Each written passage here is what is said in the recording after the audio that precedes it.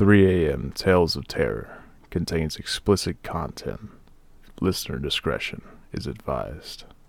Hey guys, it's Jamie and Charlie. We just wanted to let you know that we did go ahead and open up a Patreon account. If you wanted to, you can go and subscribe to it. There's 2 tiers currently, and Charlie's going to tell you about one, and I'll tell you about the other.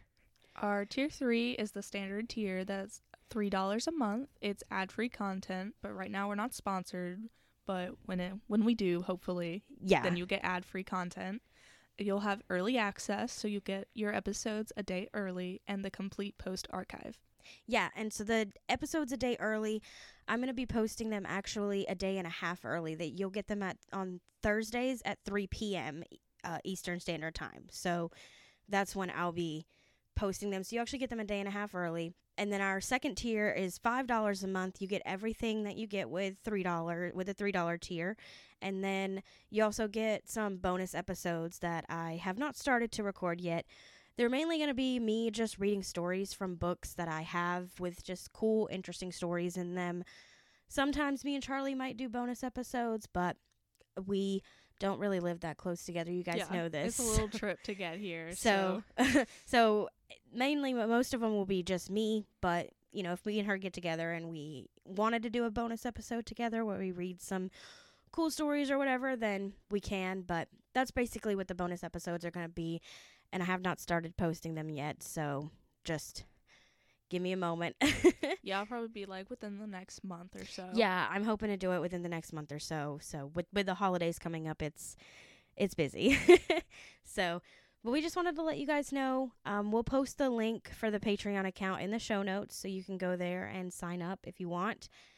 And that's pretty much it. Also, I know we did talk about it in the beginning of this Halloween episode, but we weren't sure at the time when we recorded it if we were going to actually set it up, but I went ahead and did, so we're all set now. Yeah, so if you want to support us, just go to the Patreon account and sign up. And just so you guys know, the Patreon support that, if you guys sign up and you give us this money each month, it's basically just going to be used right now for, upgrades to our studio, upgrades to equipment, anything that we pay for that is for the podcast. So the website, the email, to keep our podcast on certain platforms. That's basically what it'll be used for right now, until we can get some more sponsors and then maybe start donating to a charity. So, all right. Well, that's pretty much it. That's all we wanted to let you guys know. Thank y'all. Thank you.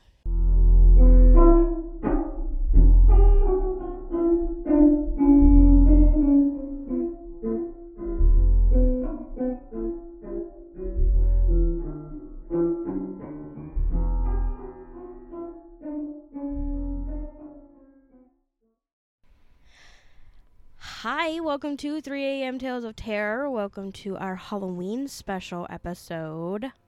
Boo. If you heard the mic test episode, then you knew about this episode a little bit because we mentioned it for 30 seconds, but I took it down. So if you didn't get a chance to hear it, then good. Oh well, here it is.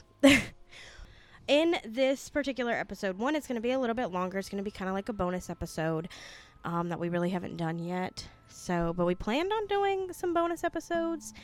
I don't know if we're ever going to open up a Patreon or not. So it depends on you guys. Yeah, it really depends on you guys, our followers and stuff, because I don't really know. I don't want to, put it out there because there are fees with Patreon and stuff that I know, and you have to pay to keep up, and it's not worth it if you don't have a lot of followers who are willing to pay for it. So we would really appreciate feedback, because if you guys want that and you want the bonus, if you want bonus content, we can do that. It's just, it's a lot.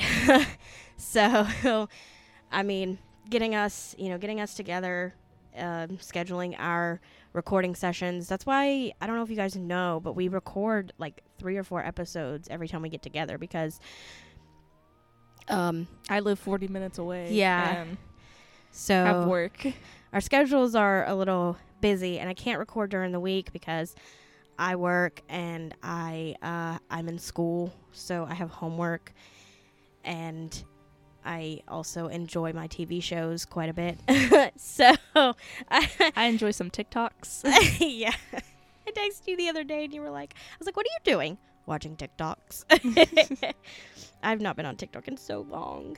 Okay, so for the Halloween episode, we're going to go over the background, the history of Halloween, some like the history of trick-or-treating, the history of haunted attractions, the Christian influence on it, the Gaelic influence on it, just history and stuff about Halloween and where it, came from and how it's grown, and how we celebrate Halloween in America, how other countries celebrate Halloween, and we're going to talk about food that's associated with it. There's a whole bunch of stuff. So this episode's going to be a little bit longer than normal. Unless we speak really fast. Yeah, unless we speak really fast with it. So, okay. So I'm going to start. Let's see. Okay. So Halloween, or less commonly known as All Halloween, All Hallows Eve, or All Saints Eve, is a celebration observed in many countries on October 31st, the eve of the Western Christian feast of All Hallows Day. It begins the observance of All Hallow Tide, the time in the liturgical year dedicated to remembering the dead, including saints, martyrs, and all the departed. One theory holds that many Halloween traditions were influenced by the Celtic harvest festivals, particularly the Gaelic festival, Samhain, which are believed to have pagan roots. Some go further to suggest that Samhain may have been Christianized as All Hallows Day, along with its eve, by the early church. Other academics believe Halloween began solely as a Christian holiday, being the vigil of All Hallows Day. Celebrated in Ireland and Scotland for centuries, Irish and Scottish immigrants took many Halloween customs to North America in the 19th century, and then through American influence, Halloween had spread to other countries by the late 20th and early 21st century, which we're in now. Correct? Okay. Yes. Making sure. Popular Halloween activities include trick-or-treating, or the related guising and souling, attending Halloween costume parties, carving pumpkins into jack-o'-lanterns, which me and Kenny have not gotten our pumpkins yet.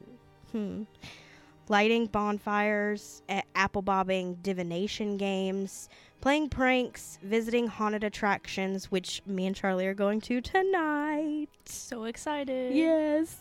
Telling scary stories, which we tell you guys every week, and watching horror or Halloween-themed films. Some people practice the Christian religious observances of All Hallows Eve, including attending church services and lighting candles on the graves of the dead, although it is a secular celebration for others. Some Christians historically abstained from meat on All Hallows Eve, a tradition reflected in the eating of certain vegetarian foods on this vigil day, including apples, potato pancakes, and soul cake. I like potato pancakes. I've never had a potato pancake. What is that? Well, Is it just pancakes made out of potatoes? What? Latkes. What is that? It's like shredded potato. Oh my god. And then I think there's egg and flour and seasoning, and then you fry it. Kind of like a hash brown. Oh, okay. That's what I think of. When I heard that, when I saw that when I was doing the research, I was like, what is a freaking potato pancake? Is it just potatoes, a pancake made out of potatoes? I don't know. All right, now we're going to get into Christian origins and customs. Halloween is thought to have roots in Christian beliefs and practices.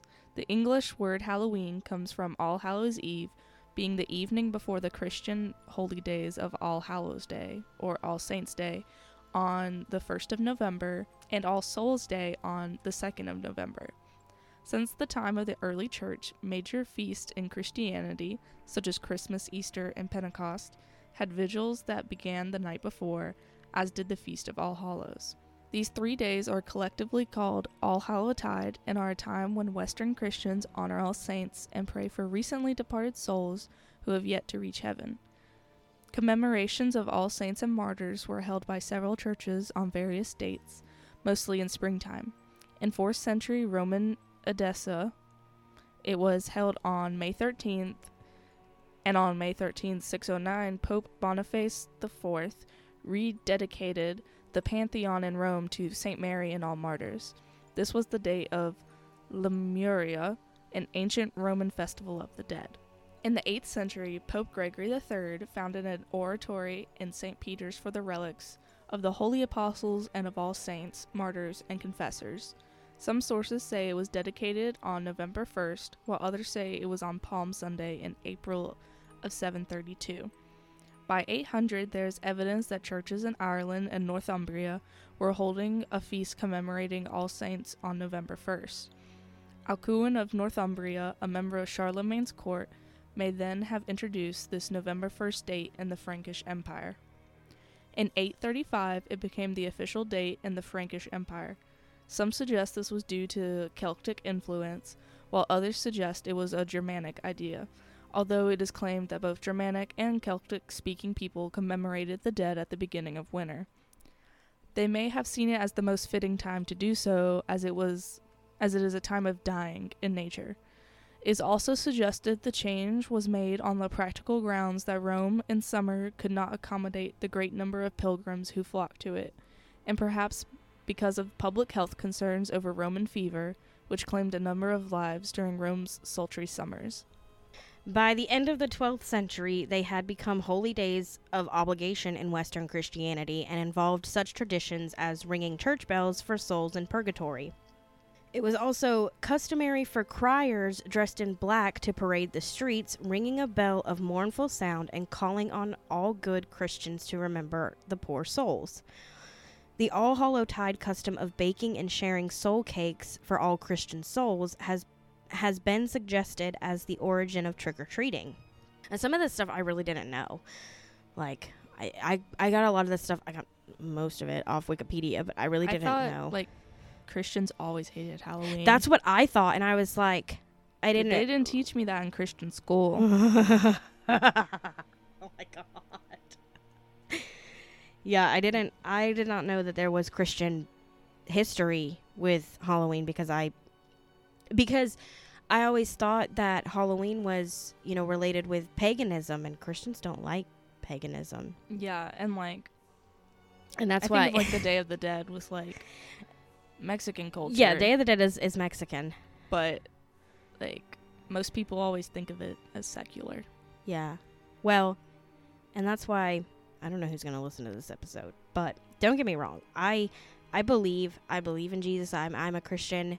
I've been baptized as a Christian. But I do love learning about paganism. I don't know why. Yeah, and I went to a Christian school. And most Christians would, that's a shunning right there. But I pants. Sore pants. Where I'm from. I know. I thought pants was a Pentecostal thing. I don't know. I was required to wear skirts and dresses down to my knee every day.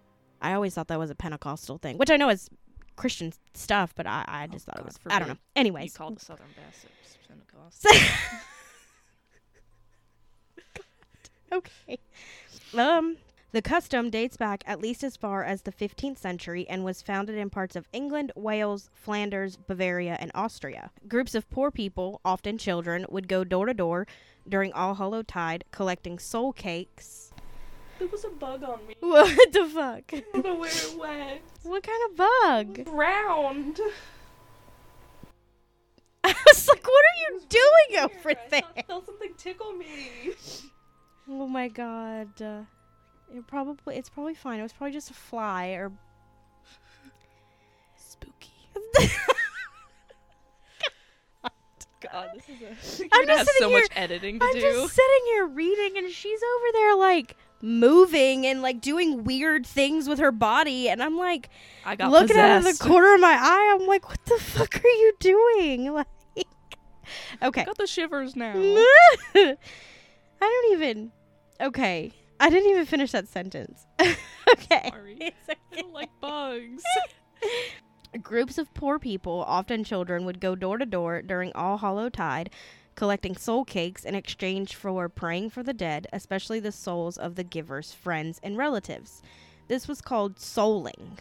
Soul cakes were also offered for the souls themselves to eat, or the soulers would act as their representatives, which I have heard. I did learn about that on, I think it was Cabinet of Curiosities. That's how they I know this is kind of off topic, but there was a certain culture, and I don't remember which one it was. I don't know if it was Egyptian or whatever like that. I don't know.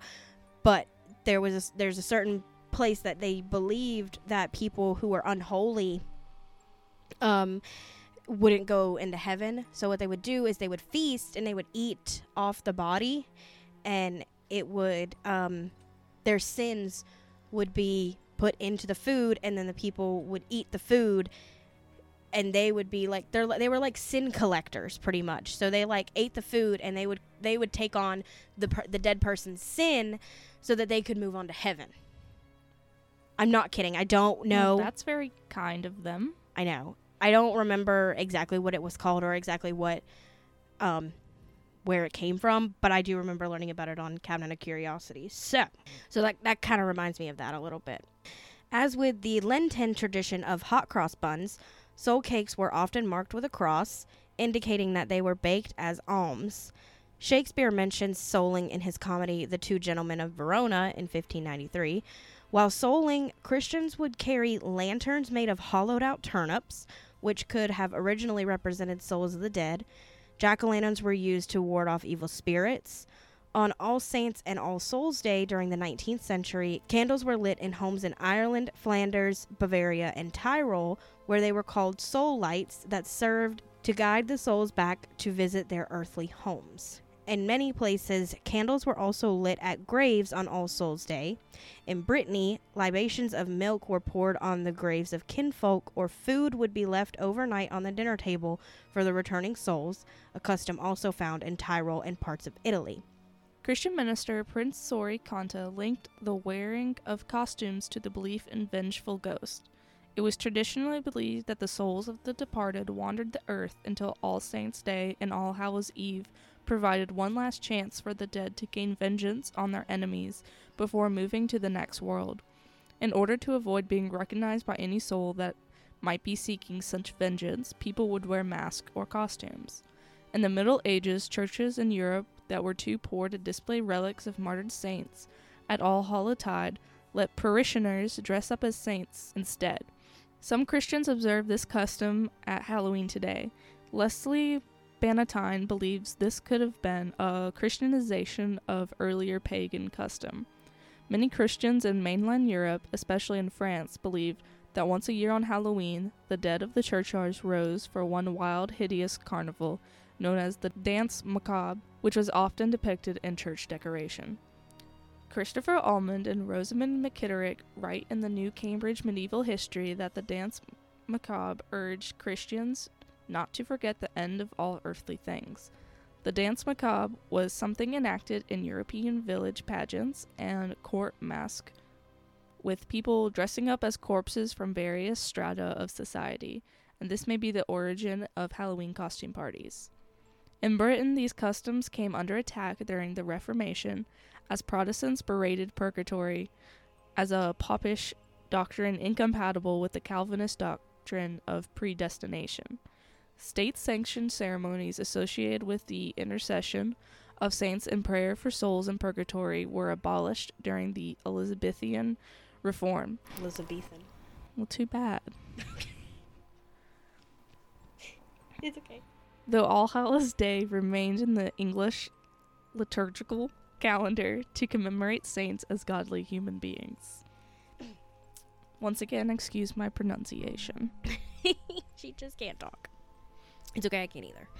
For some nonconformist Protestants, the theology of All Hallows' Eve was redefined. Souls cannot be journeying from purgatory on their way to heaven, as Catholics frequently believe and assert. Instead, the so-called ghosts are thought to be, in actuality, evil spirits.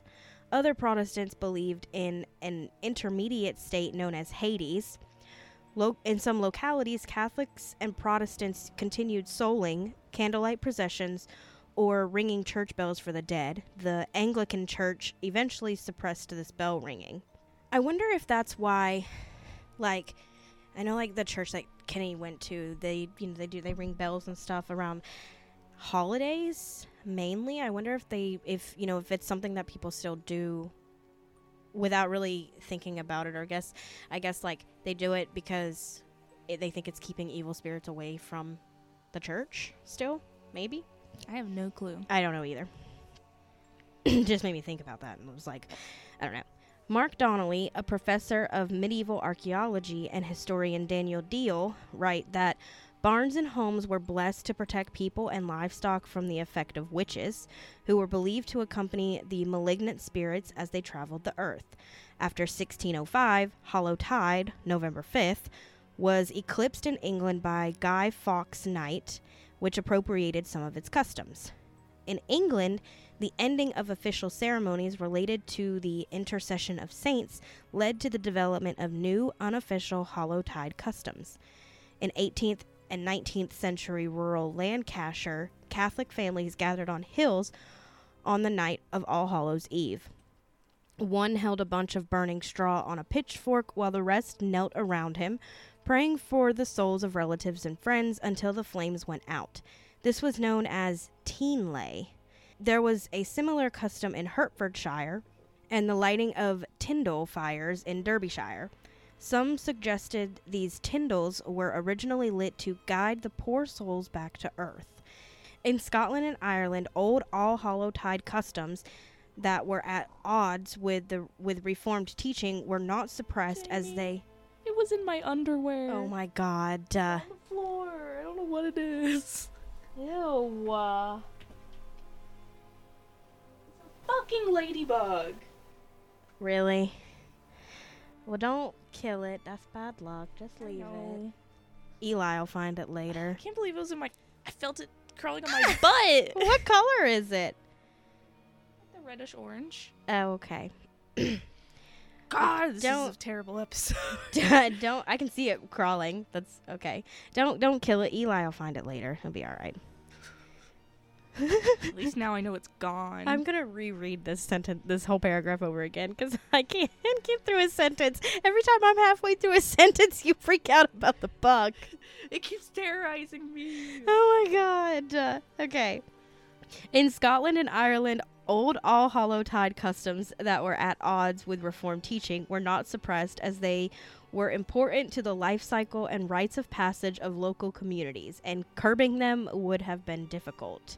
I'm really tempted to just edit out like the burps and the hiccups and stuff like that, and just leave everything else so that you guys can actually like see what we go through with each other when we're like... Today is rough. Yeah, okay. We're on like a completely like non-edited episode, except for, you know, like the gross stuff like the can opening and because I was thirsty, or like the burps and the hiccups and stuff like that, because I just would love to see what you guys think about what the hell all the stupid shit I say.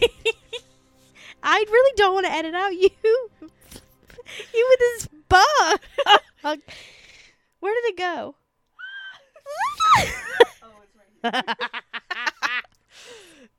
Okay. This is gonna be so much fun to listen back to. Oh god, I'm already crying. In parts of Italy until the 15th century, families left a meal out for the ghost of relatives before leaving for church services.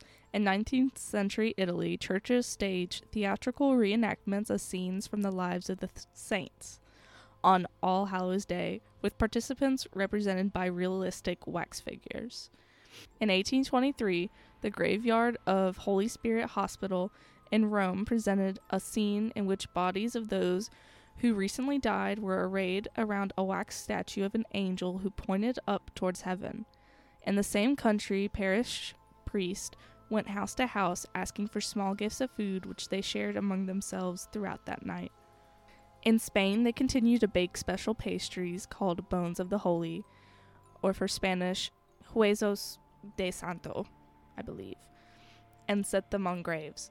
At cemeteries in Spain and France, as well in Latin America, priests led Christian processions and services during All Hallowtide, after which people keep an all-night vigil.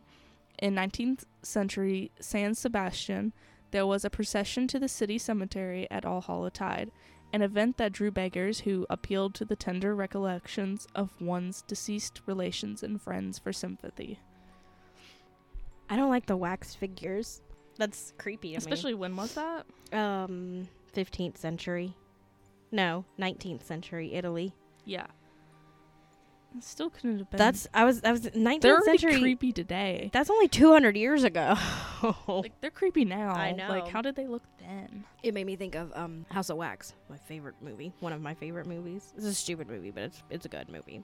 It has a song by My Chemical Romance in it. Does. I had a problem in middle school, okay? You still have a problem. I don't even want to hear it. Oh, God. Now we're going to Gaelic influence. Today's Halloween customs are thought to have been influenced by folk customs and beliefs from the Celtic-speaking countries, some of which are believed to have pagan roots. Jack Santino, a folklorist, writes that there was, throughout Ireland, an uneasy truce existing between customs and beliefs associated with Christianity and those associated with religions that were Irish before Christianity arrived. The origins of Halloween customs are typically linked to the Gaelic festival Samhain.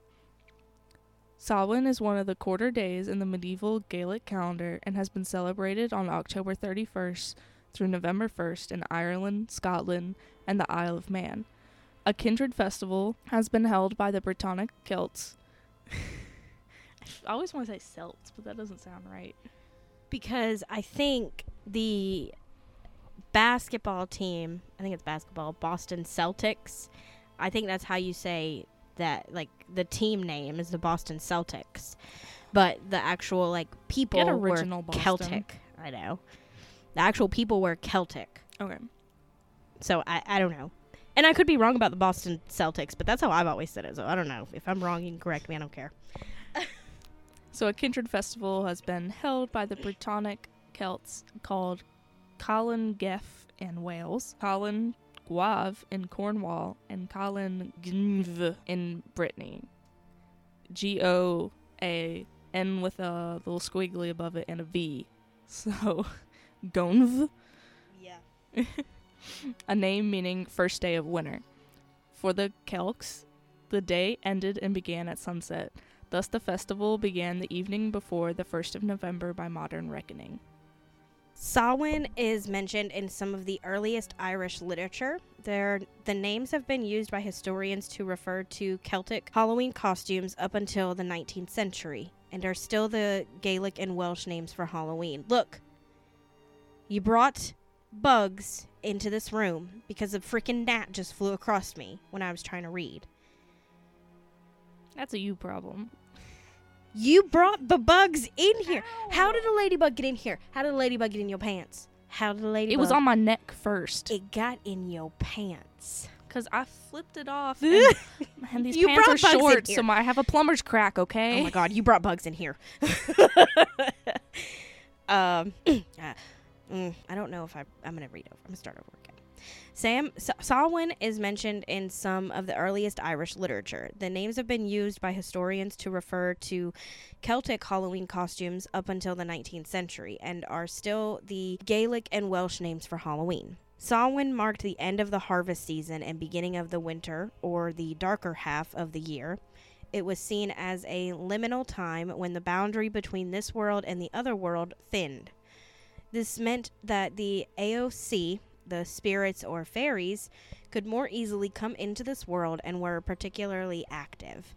Most scholars see them as degraded versions of ancient gods whose power remained active in the people's minds even after they had been officially replaced by later religious beliefs. They were both respected and feared, with individuals often invoking the protection of God when approaching their dwellings. At Samhain, the AOC were appeased to ensure the people and livestock survived the winter. Offerings of food and drink or portions of the crops were left outside for them. The souls of the dead were said to revisit their homes seeking hospitality. Places were set at the dinner table and by the fire to welcome them. The belief that the souls of the dead return home on one night of the year and must be appeased seems to have ancient origins and is found in many cultures. In 19th century Ireland, candles would be lit and prayers formally offered for the souls of the dead. After this, the eating and drinking games would begin.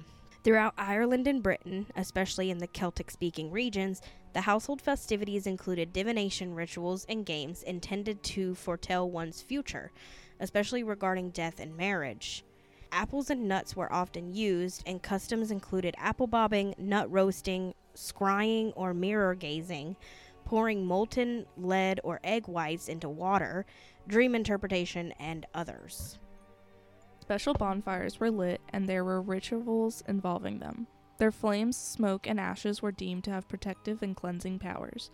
In some places, torches lit from the bonfire were carried sunwise around homes and fields to protect them. It is suggested the fires were a kind of imitative or sympathetic magic. They mimicked the sun and held back the decay and darkness of winter. They were also used for divination and to ward off evil spirits. In Scotland, these bonfires and divination games were banned by the church elders in some parishes. In Wales, bonfires were also lit to prevent the souls of the dead from falling to earth.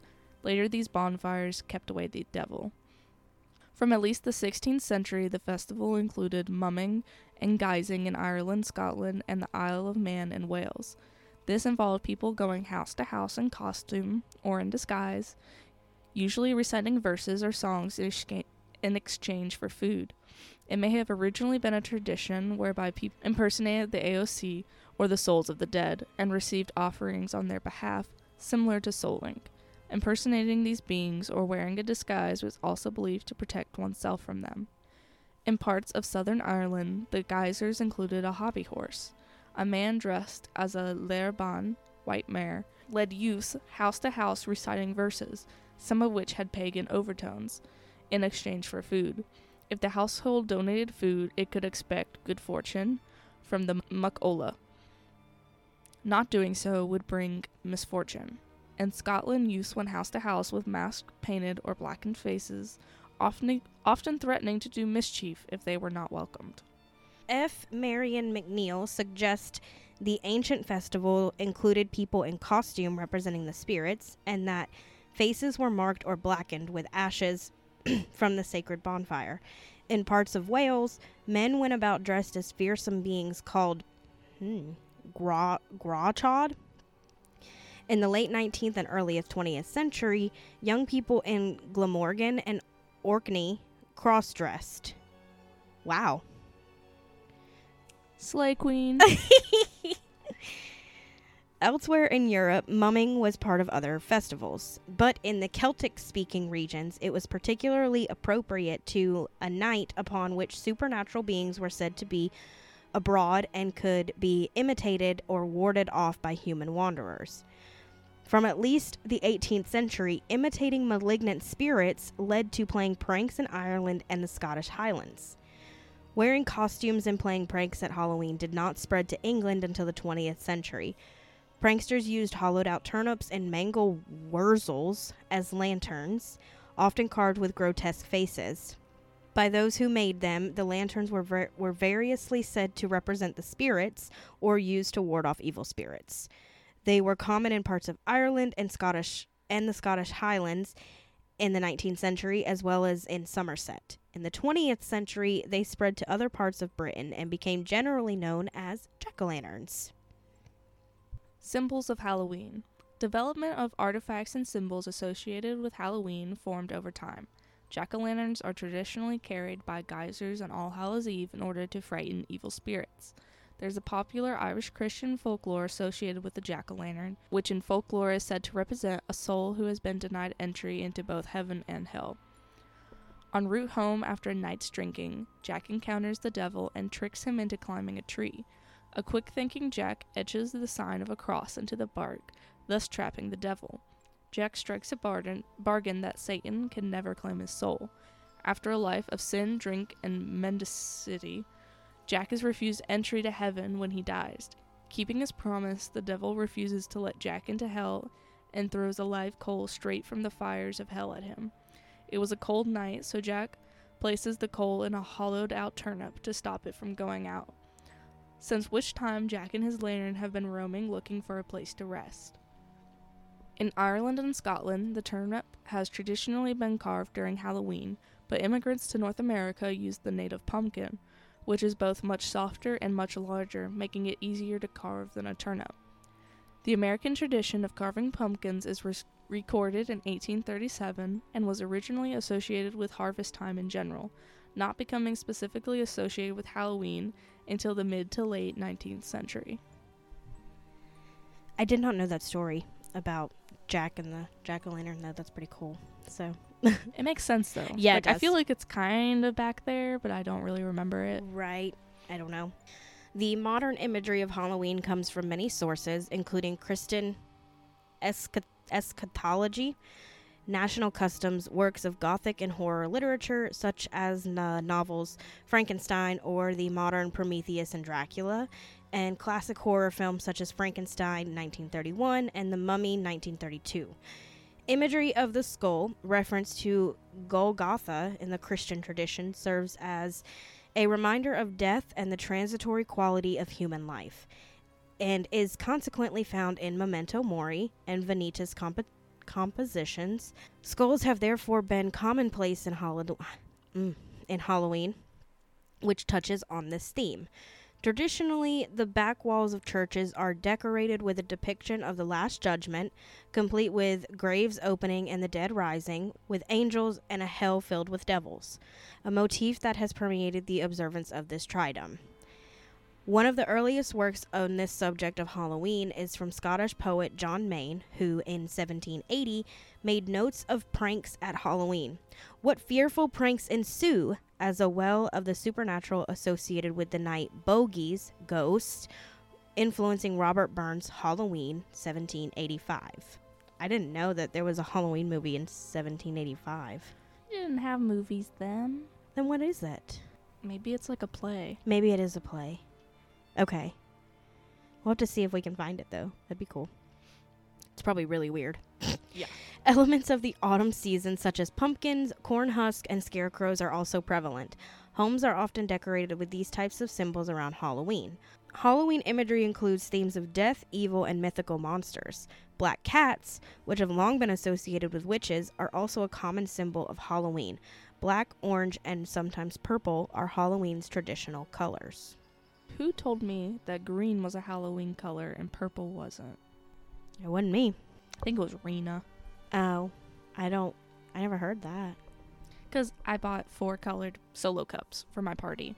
4 colors. So they're orange, purple, green, and blue. Because I wanted orange ones. And I could only get them in the 4-pack. I didn't.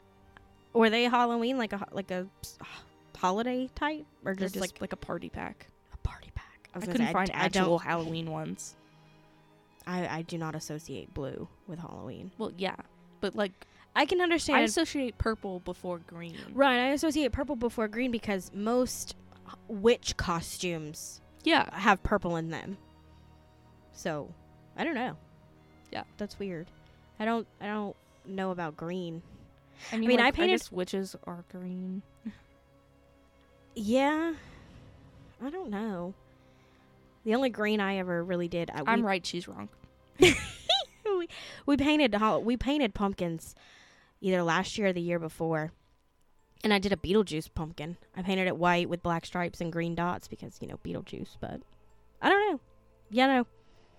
Trick-or-treating. Trick-or-treating is a customary celebration for children on Halloween. Children go in costume from house to house asking for treats such as candy or sometimes money with the question trick-or-treat.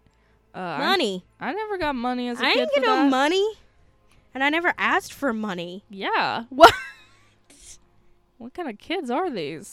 Where are these children from? And we need to learn their hustling business because I was never given money. No.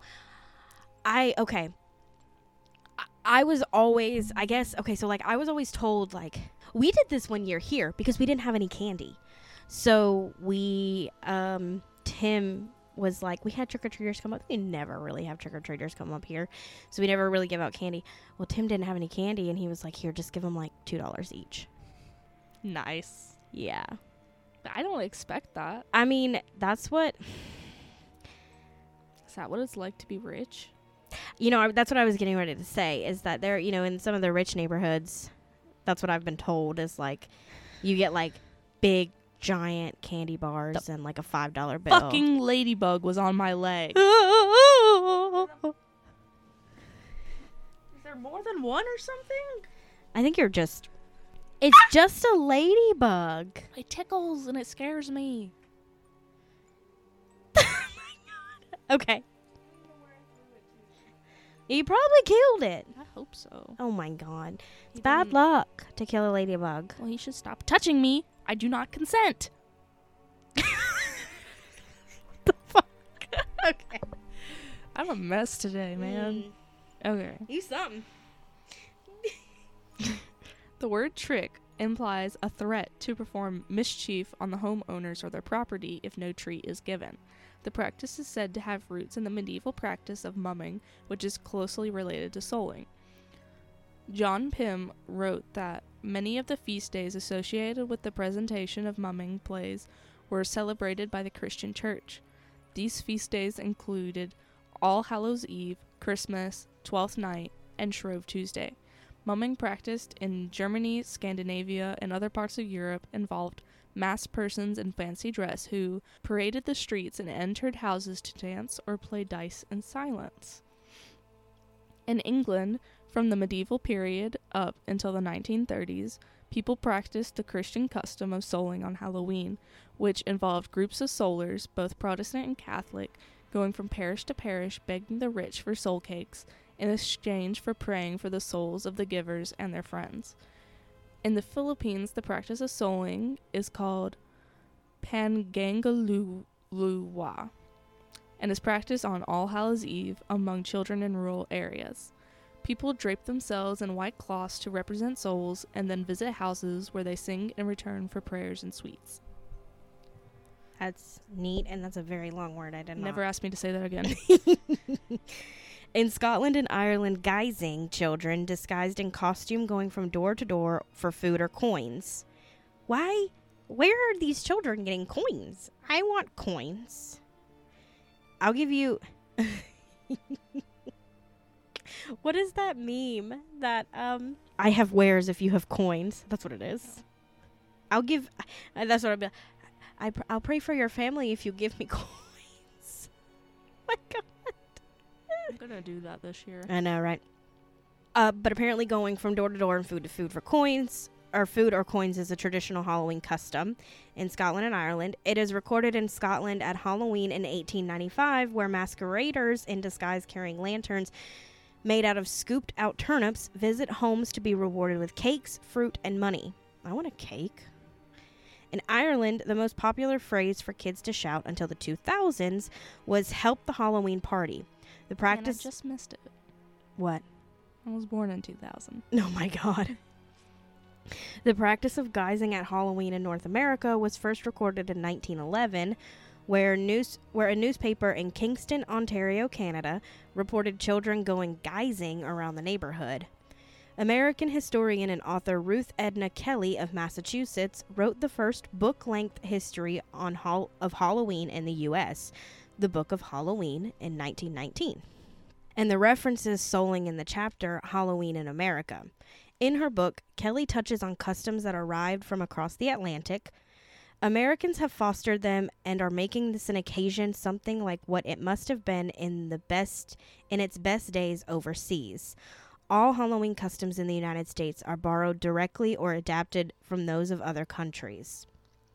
While the first reference to guising in North America occurs in 1911, another reference to ritual begging on Halloween appears place unknown in 1915, with a third reference in Chicago in 1920.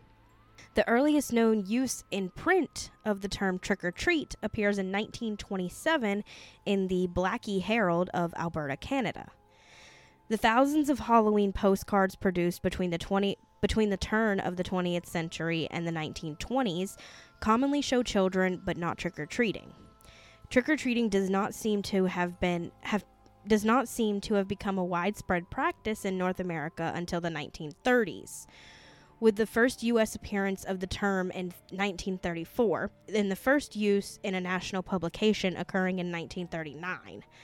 A popular variant of trick-or-treating, known as trunk-or-treating, or Halloween tailgating, occurs when children are offered treats from the trunks of cars parked in a church parking lot, or sometimes a school parking lot. In a trunk-or-treat event, the trunk of each automobile is decorated with a certain theme, such as those of children's literature, movies, scripture, and job roles. Trunk-or-treating has grown in popularity due to its perception as being more safe than going door to door, a point that resonates well with parents, as well as the fact that it solves the rural conundrum in which homes are built a half mile apart. Yep. Yeah, for real. I mean, like, we live on a super busy road, so no one, like, you'll get hit by a car if you try to trick or treat. Yeah. I mean, and, here they live in a neighborhood, so that they're not, that trunk or treat wouldn't be done here, although there is, like, 2 churches right down the road. Yeah. But even still, I always wondered why churches did trunk or treat. Because, we talked about, we thought that Halloween was secular. Right. But, like, some just don't care. No. I know the one I went to would never. I went to a trunk or treat, I believe it was at a Baptist church one time, which shocks me, but... Yeah, some of them do, but not the one I went to. Yeah. I don't know. So, costumes. Halloween costumes were traditionally modeled after figures such as vampires, ghosts, skeletons, scary-looking witches, and devils. Over time, the costume selection extended to include popular characters from fiction, celebrities, and generic archetypes such as ninjas and princesses. Dressing up in costumes and going guising was prevalent in Scotland and Ireland at Halloween by the late 19th century. A Scottish term, the tradition is called guising because of the disguises or costumes worn by the children. In Ireland, the masks are known as false faces. Costuming began popular for Halloween parties in the U.S. in the early 20th century, as often for adults as for children, and when trick-or-treating was becoming popular in Canada and the U.S. in the 1920s and 1930s. Eddie J. Smith, in his book Halloween, Hallowed is Thy Name, offers a religious perspective to the wearing of costumes on All Hallows' Eve, suggesting that by dressing up as creatures who at one time caused us to fear and tremble, people are able to poke fun at Satan, whose kingdom has been plundered by our Savior. Images of skeletons and the dead are traditional decorations used as memento mori.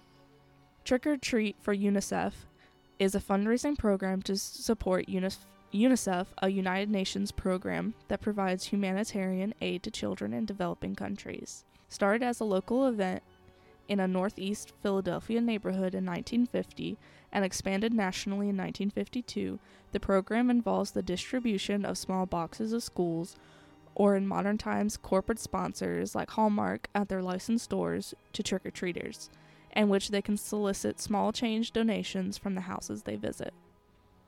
It is estimated that children have collected more than $118 million for UNICEF since its inception.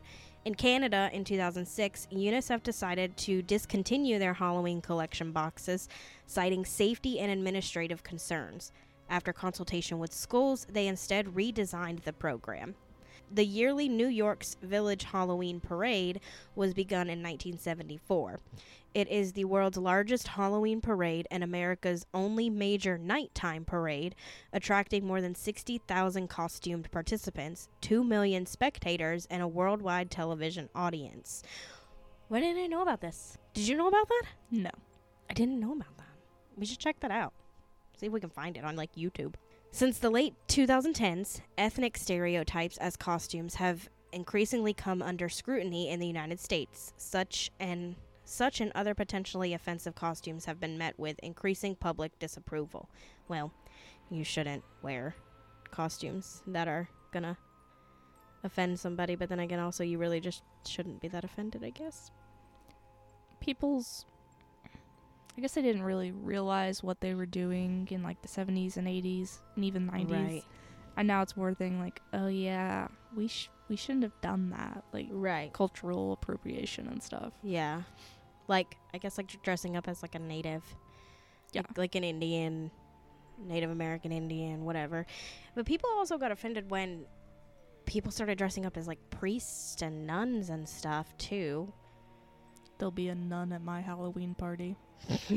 A sexy nun. Oh, Shout God. out to you, Okay. Ava. Work it, girl. Okay. Oh, good Lord. Pet costumes. According to a 2018 report from the National Retail Federation, 30 million Americans will spend an estimated $490 million on Halloween costumes for their pets in 2018. This is up from an estimated $200 million in 2010.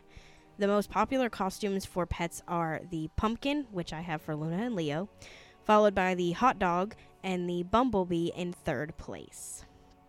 I have pumpkin costumes for Luna and Leo, and I put them in it every year. And they hate me for it. I wanted to get Jaeger the old grandma costume with, like, a granny wig and, like, floral dress, even though he's a boy. He's such a grandma. I think we got Eli a costume, but Lord knows putting anything. I mean, you have to hold that cat, like, Kenny has to hold the cat by, like, the nape of his neck so he doesn't move, just for me to cut his nails. And I had to cut his nail one day because one of his nails had curled so bad, and it was, like, puncturing his paw pad. Does he not, like, scratch things? He'll scratch the carpet. I mean, in his defense, she is tearing up all the carpet in this house. So the only carpet that he has is this room, their bedroom, the stairs, and then the carpet by the back door. But, I mean... Does he not like scratching trees?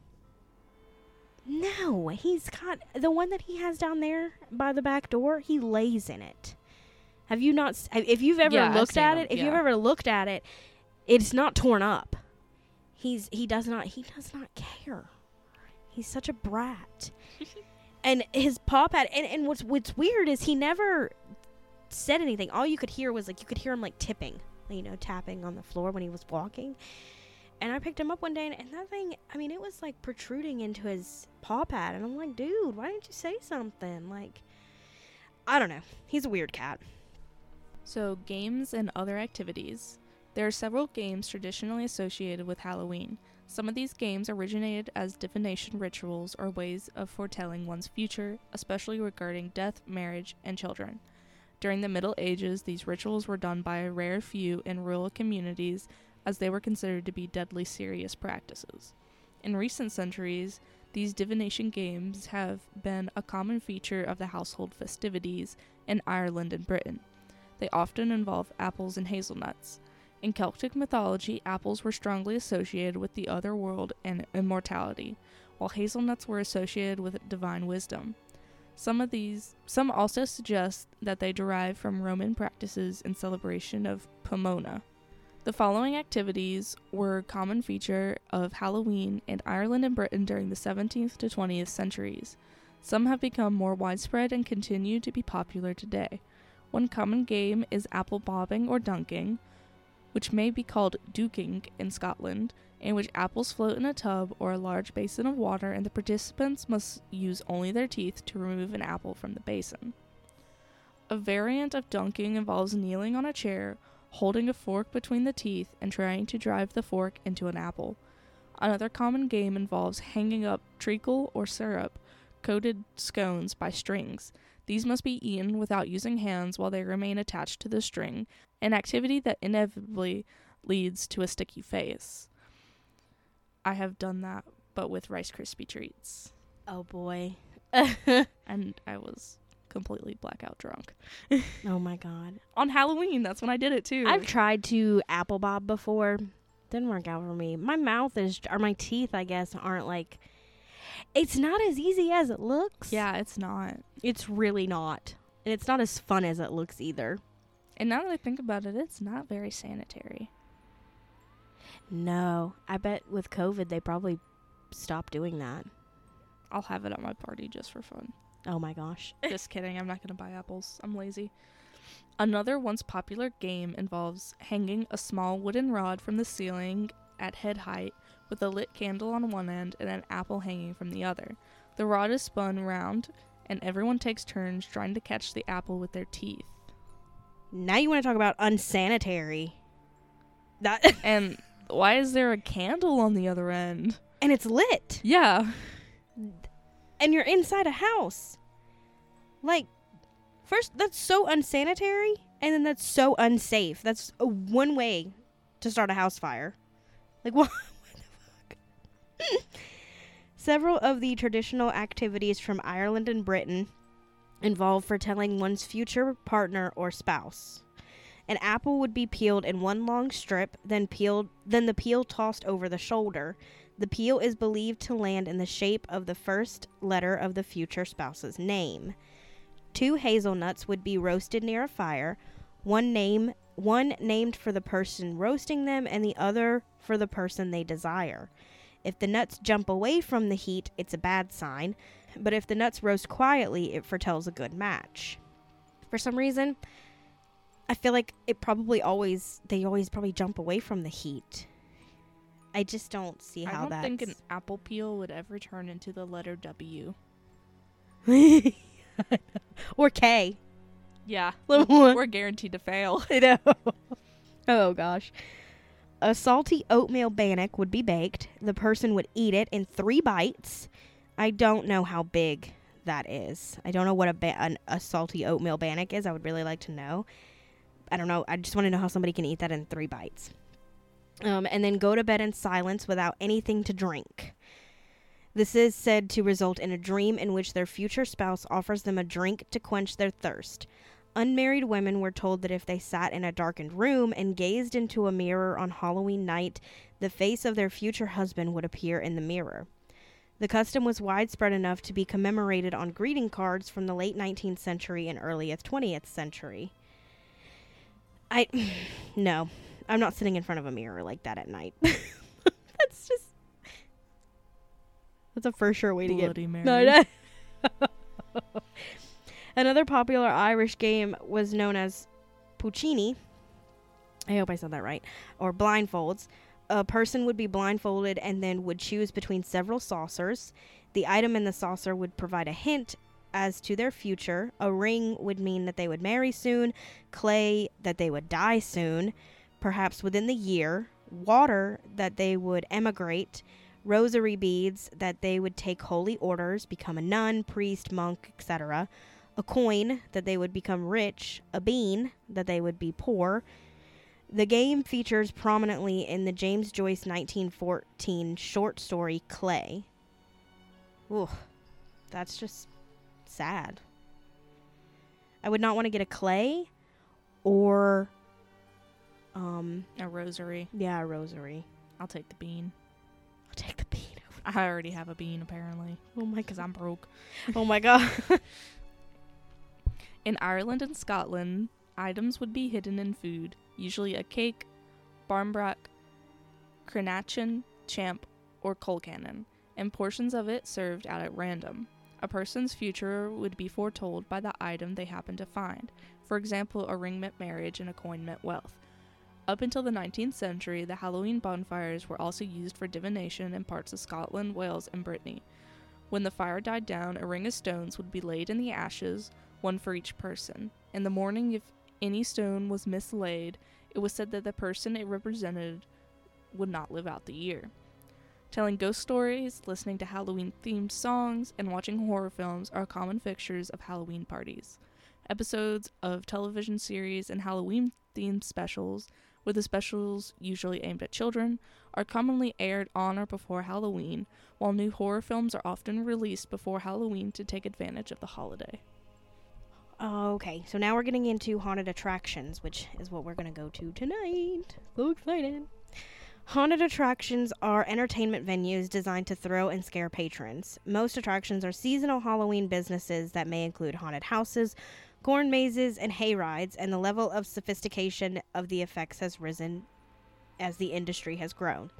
The first recorded purpose-built haunted attraction was the Orton and Spooner Ghost House, which opened in 1915 in Liphook, England. This attraction actually most closely resembles a carnival fun house powered by steam. The house still exists in the Hollycombe Steam Collection. It was during the 1930s, about the same time as trick-or-treating, that Halloween-themed haunted houses first began to appear in America.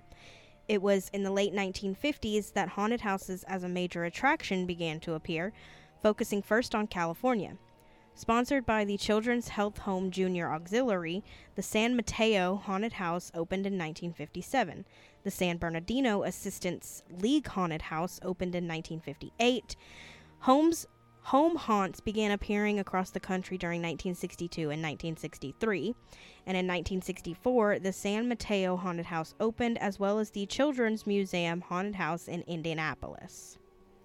The Haunted House as an American cultural icon can be attributed to the opening of the Haunted Mansion in Disneyland on August 12, 1969. Knott's Berry Farm began hosting its own Halloween night attraction, Knott's Scary Farm, which opened in 1973. Evangelical Christians adopted a form of these attractions by opening one of the first Hell Houses in 1972. The first Halloween haunted house, run by a nonprofit organization, was produced in 1970 by the Sycamore Deer Park Jaycees in Clifton, Ohio. It was co-sponsored by WSAI, an AM radio station broadcasting out of Cincinnati, Ohio. It was last produced in 1982. Other Jaycees followed suit with their own versions after the success of the Ohio House. The March of Dimes copyrighted a mini haunted house for the March of Dimes in 1976 and began fundraising through their local chapters by conducting haunted houses soon after. Although they apparently quit supporting this type of event nationally sometime in the 1980s, some March of Dimes haunted houses have persisted until today.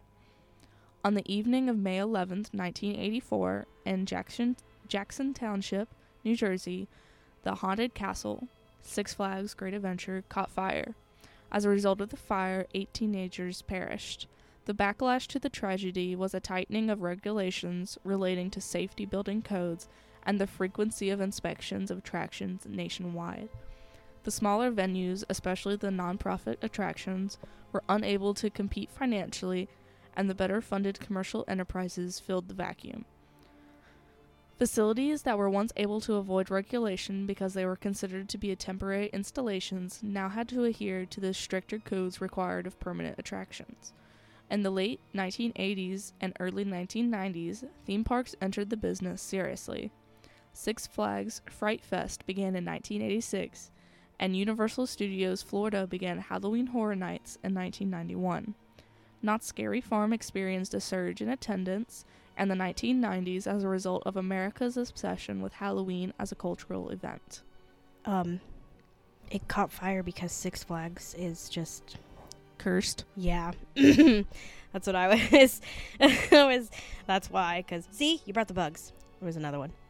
Yeah, I told Kenny that I wanted to go to Six Flags one year, and he was like, no, that's how people die. I was like, oh, okay. I know that. Theme parks have played a major role in globalizing the holiday. Universal Studios Singapore and Universal Studios Japan both participate, while Disney now mounts Mickey's Not-So-Scary Halloween party events at its parks in Paris, Hong Kong, and Tokyo, as well as in the United States. Theme park haunts are by far the largest, both in scale and attendance. Okay, so now we're going to move on to food that is associated with Halloween. On All Hallows Eve, many Western Christian denominations encourage abstinence from meat, giving rise to a variety of vegetarian foods associated with this day. Because in the Northern Hemisphere, Halloween comes in the wake of the yearly apple harvest, candy apples, known as toffee apples outside of North America, caramel apples or taffy apples are commonly Halloween treats made by rolling apples in a sticky sugary syrup. Say that 3 times fast. Sometimes followed by rolling them in nuts. At one time, candy apples were commonly given to trick-or-treating children, but the practice rapidly waned in the wake of widespread rumors that some individuals were embedding items like pins and razor blades in the apples in the United States. Yeah, like this year where you have to watch out for fentanyl. Yeah. While there's evidence of such incidents, relative to the degree of reporting of such cases, actual cases involving malicious acts are extremely rare and have never resulted in serious injury. Nonetheless, many parents assumed that such heinous practices were rampant because of the mass media. At the peak of the hysteria, some hospitals offered free x-rays of children's Halloween halls in order to find evidence of tampering. Virtually all of the few known candy poisoning incidents involved parents who poisoned their own children's candy. That's messed up. Yeah, what?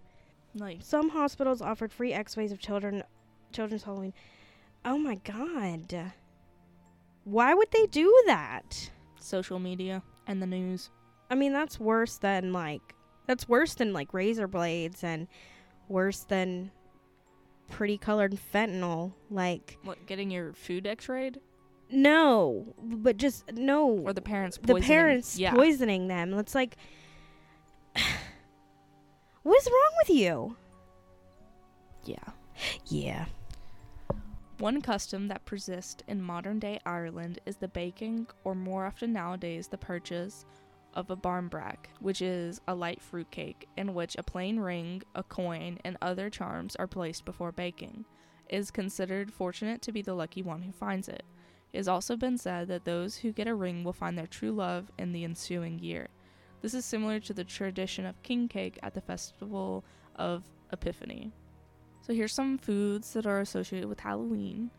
Barmbrack in Ireland, bonfire toffee in Great Britain, candy apples and toffee apples are in Great Britain, Ireland, and then candy apples, candy corn, candy pumpkins are in North America. Candy pumpkins are nasty. You cannot tell me otherwise. And so are candy corns. I mean, yeah. Yeah. And then I guess chocolate is kind of national, like everyone does it. Mm-hmm. Monkey nuts, which is just peanuts in their shell in Ireland and Scotland. Caramel apples, caramel corn, coal cannon in Ireland, and Halloween cake, sweets and candies, novelty candy shaped like skulls, pumpkins, bats, worms, roasted pumpkin seeds, roasted sweet corn, soul cakes, and pumpkin pie. Pumpkin pie is something that you should have all year round. With lots of whipped cream. Yes. Homemade whipped cream. I like it better. So other celebrations and perspectives. So now we're going to go over some other religions that may or may not celebrate Halloween and why. So Judaism. According to Alfred J. Kolech in the Second Jewish Book of Why in Judaism, Halloween is not permitted by Jewish halakha, I hope I say that right, because it violates Leviticus 18:3, which forbids Jews from partaking in Gentile customs. Many Jews observe Yizkor, I hope I say that right too, communally 4 times a year, which is vaguely similar to the observance of All Hallowtide in Christianity, in the sense that prayers are said for both martyrs and for one's own family. Nevertheless, many American Jews celebrate Halloween, disconnected from its Christian origins. Reform Rabbi Jeffrey Goldwasser has said that there is no religious reason why contemporary Jews should not celebrate Halloween, while Orthodox Rabbi Michael Broidy has argued against Jews observing the holiday. Islam. Sheikh Idris Palmer, author of A Brief Illustrated Guide to Understanding Islam, has ruled that Muslims should not participate in Halloween, stating that participation in Halloween is worse than participation in Christmas, Easter. It is more sinful than congratulating the Christians for their prostration to the crucifix. It has also been ruled to be haram by the National Fatwa Council of Malaysia because of its alleged pagan roots, stating that Halloween is celebrated using a humorous theme mixed with horror to entertain and resist the spirit of death that influences humans. Dar al-Ifta al-Misriya disagrees, provided the celebration does not refer to as an Eid and that behavior remains in line with Islamic principles. Hinduism. Hindus remember the dead during the festival of Pitru Paksha, during which Hindus pay homage to and perform a ceremony to keep the souls of their ancestors at rest. It is celebrated in the Hindu month of Bhadrapada, usually in mid-September. The celebration of the Hindu festival Diwali sometimes conflicts with the date of Halloween, but some Hindus choose to participate in the popular customs of Halloween. Other Hindus, such as Soumya Dasgupta, have opposed to celebration on the grounds that Western holidays like Halloween have begun to adversely affect our indigenous festivals. Neo-paganism. There is no consistent rule or view on Halloween amongst those who describe themselves as neo-pagans or Wiccans. Some neo-pagans do not observe Halloween, but instead observe Samhain on November 1st.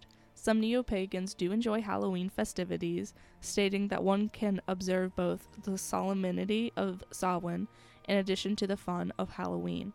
Some neo-pagans are opposed to the celebration of Halloween, stating that it trivializes Samhain and avoid Halloween because of the interruptions from trick-or-treaters.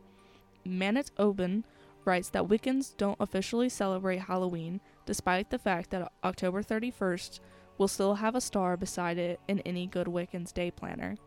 Starting at sundown, Wiccans celebrate a holiday known as Samhain.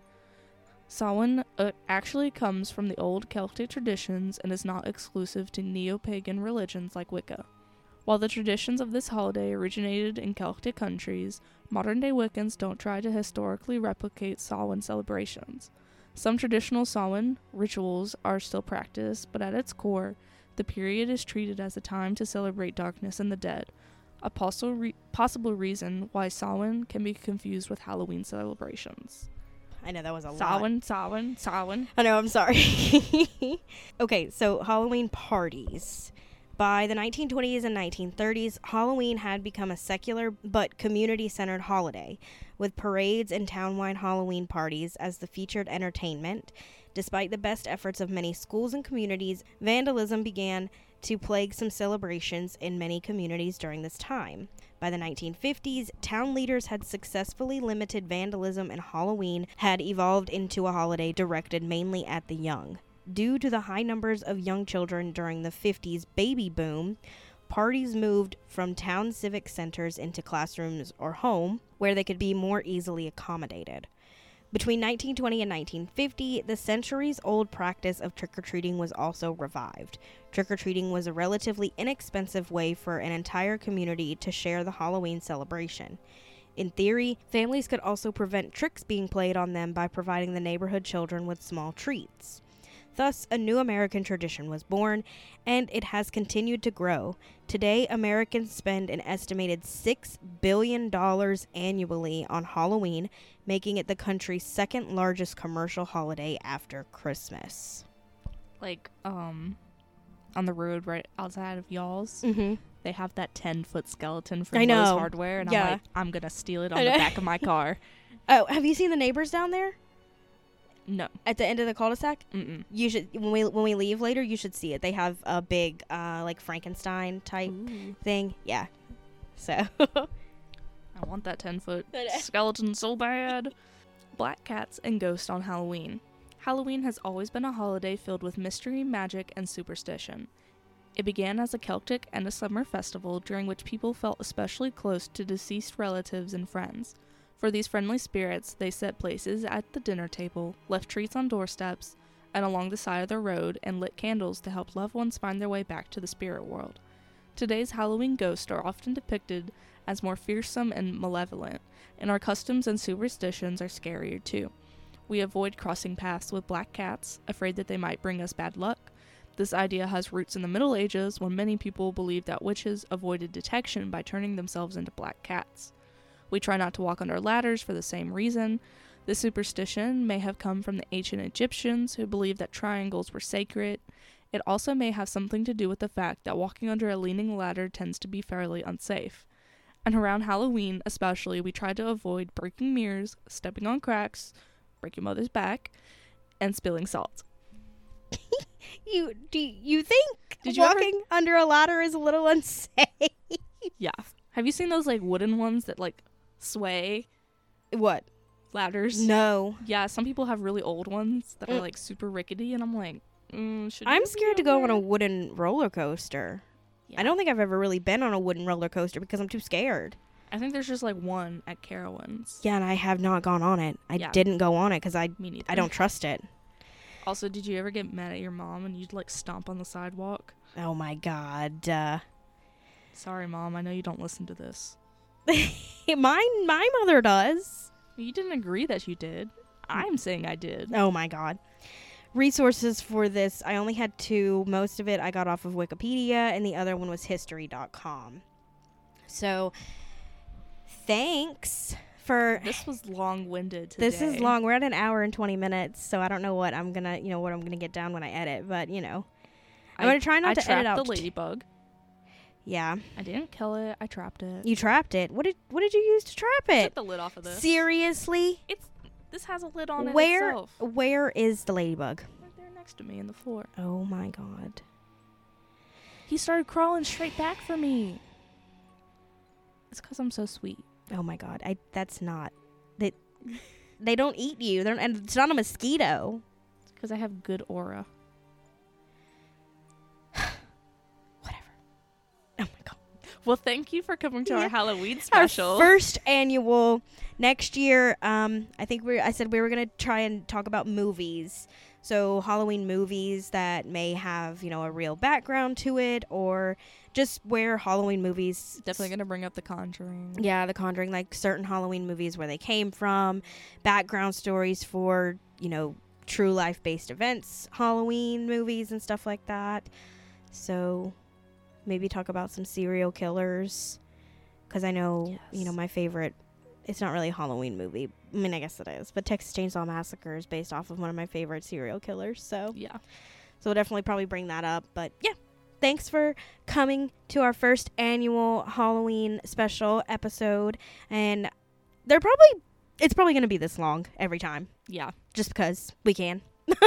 Why not? And I really wanted to get as much of the history and stuff related with Halloween on this one. Yeah, I mean, I think the farthest back we went was like the 800s. Yeah, literally. It went really far back. So I wanted to get as much history in this as possible so that you guys could, learn about it with us. I mean, because I did all the research. I mostly just copy and paste. So, I mean, I don't really read. That's why we cite our sources. Yes. I don't really read when I am going through it. Really and truly, the only thing that I read is like our stories, like our actual stories. Because I want to make sure that, there's nothing that Charlie will misread or that I will misread, or... It's all that I will misread. Making sure that it makes sense as a whole, so... But yeah. Also, we are using these... This is our first episode together using our new mics, so hopefully we sound good. I know I am very happy with it because I am sitting back and I'm comfy and I feel good, so... Yeah. I'm hoping that it sounds good to you guys too, so... Well, I hope you all have a good Halloween. Yes, happy Halloween. Safe. Happy Halloween. Stay safe. Don't get any razor blades in your candy apples. Don't. Watch out for the fentanyl. Dude, that's actually a serious thing. Watch out. It is. If you're watching the news at all, Don't drink and drive. I know that's more of a New Year's thing, but people will do it on Halloween too. Don't drink and drive. Like, holidays are when, the most accidents happen and people end up in the hospital. Halloween and New Year's, so do not drink and drive. If you drink, you stay the night. That's always been my rule. It's always been what I've been told. So have a driver. DD. Or you stay where you are. So, anyways, we hope you guys have a good Halloween. And we'll see you next year for our next year's Halloween. Yes. But other than that, we'll see you this Friday. Bye. Bye. Thanks for coming to hang out with us and letting us tell you stories. Don't forget, you can find us on social media, Facebook and Instagram at 3am Tales of Terror. You can find pictures from each episode there, as well as our website, 3amtalesofterror.com. You can also subscribe with your email at our website for updates as well. If you have any questions or story ideas for us, you can email us at info@3amtalesofterror.com. That's a 3 and not the word. If you want to support us, you can sign up to become part of our Patreon. There, you will get ad-free episodes as well as bonus content. We hope you'll join us next week. And we hope you were terrified.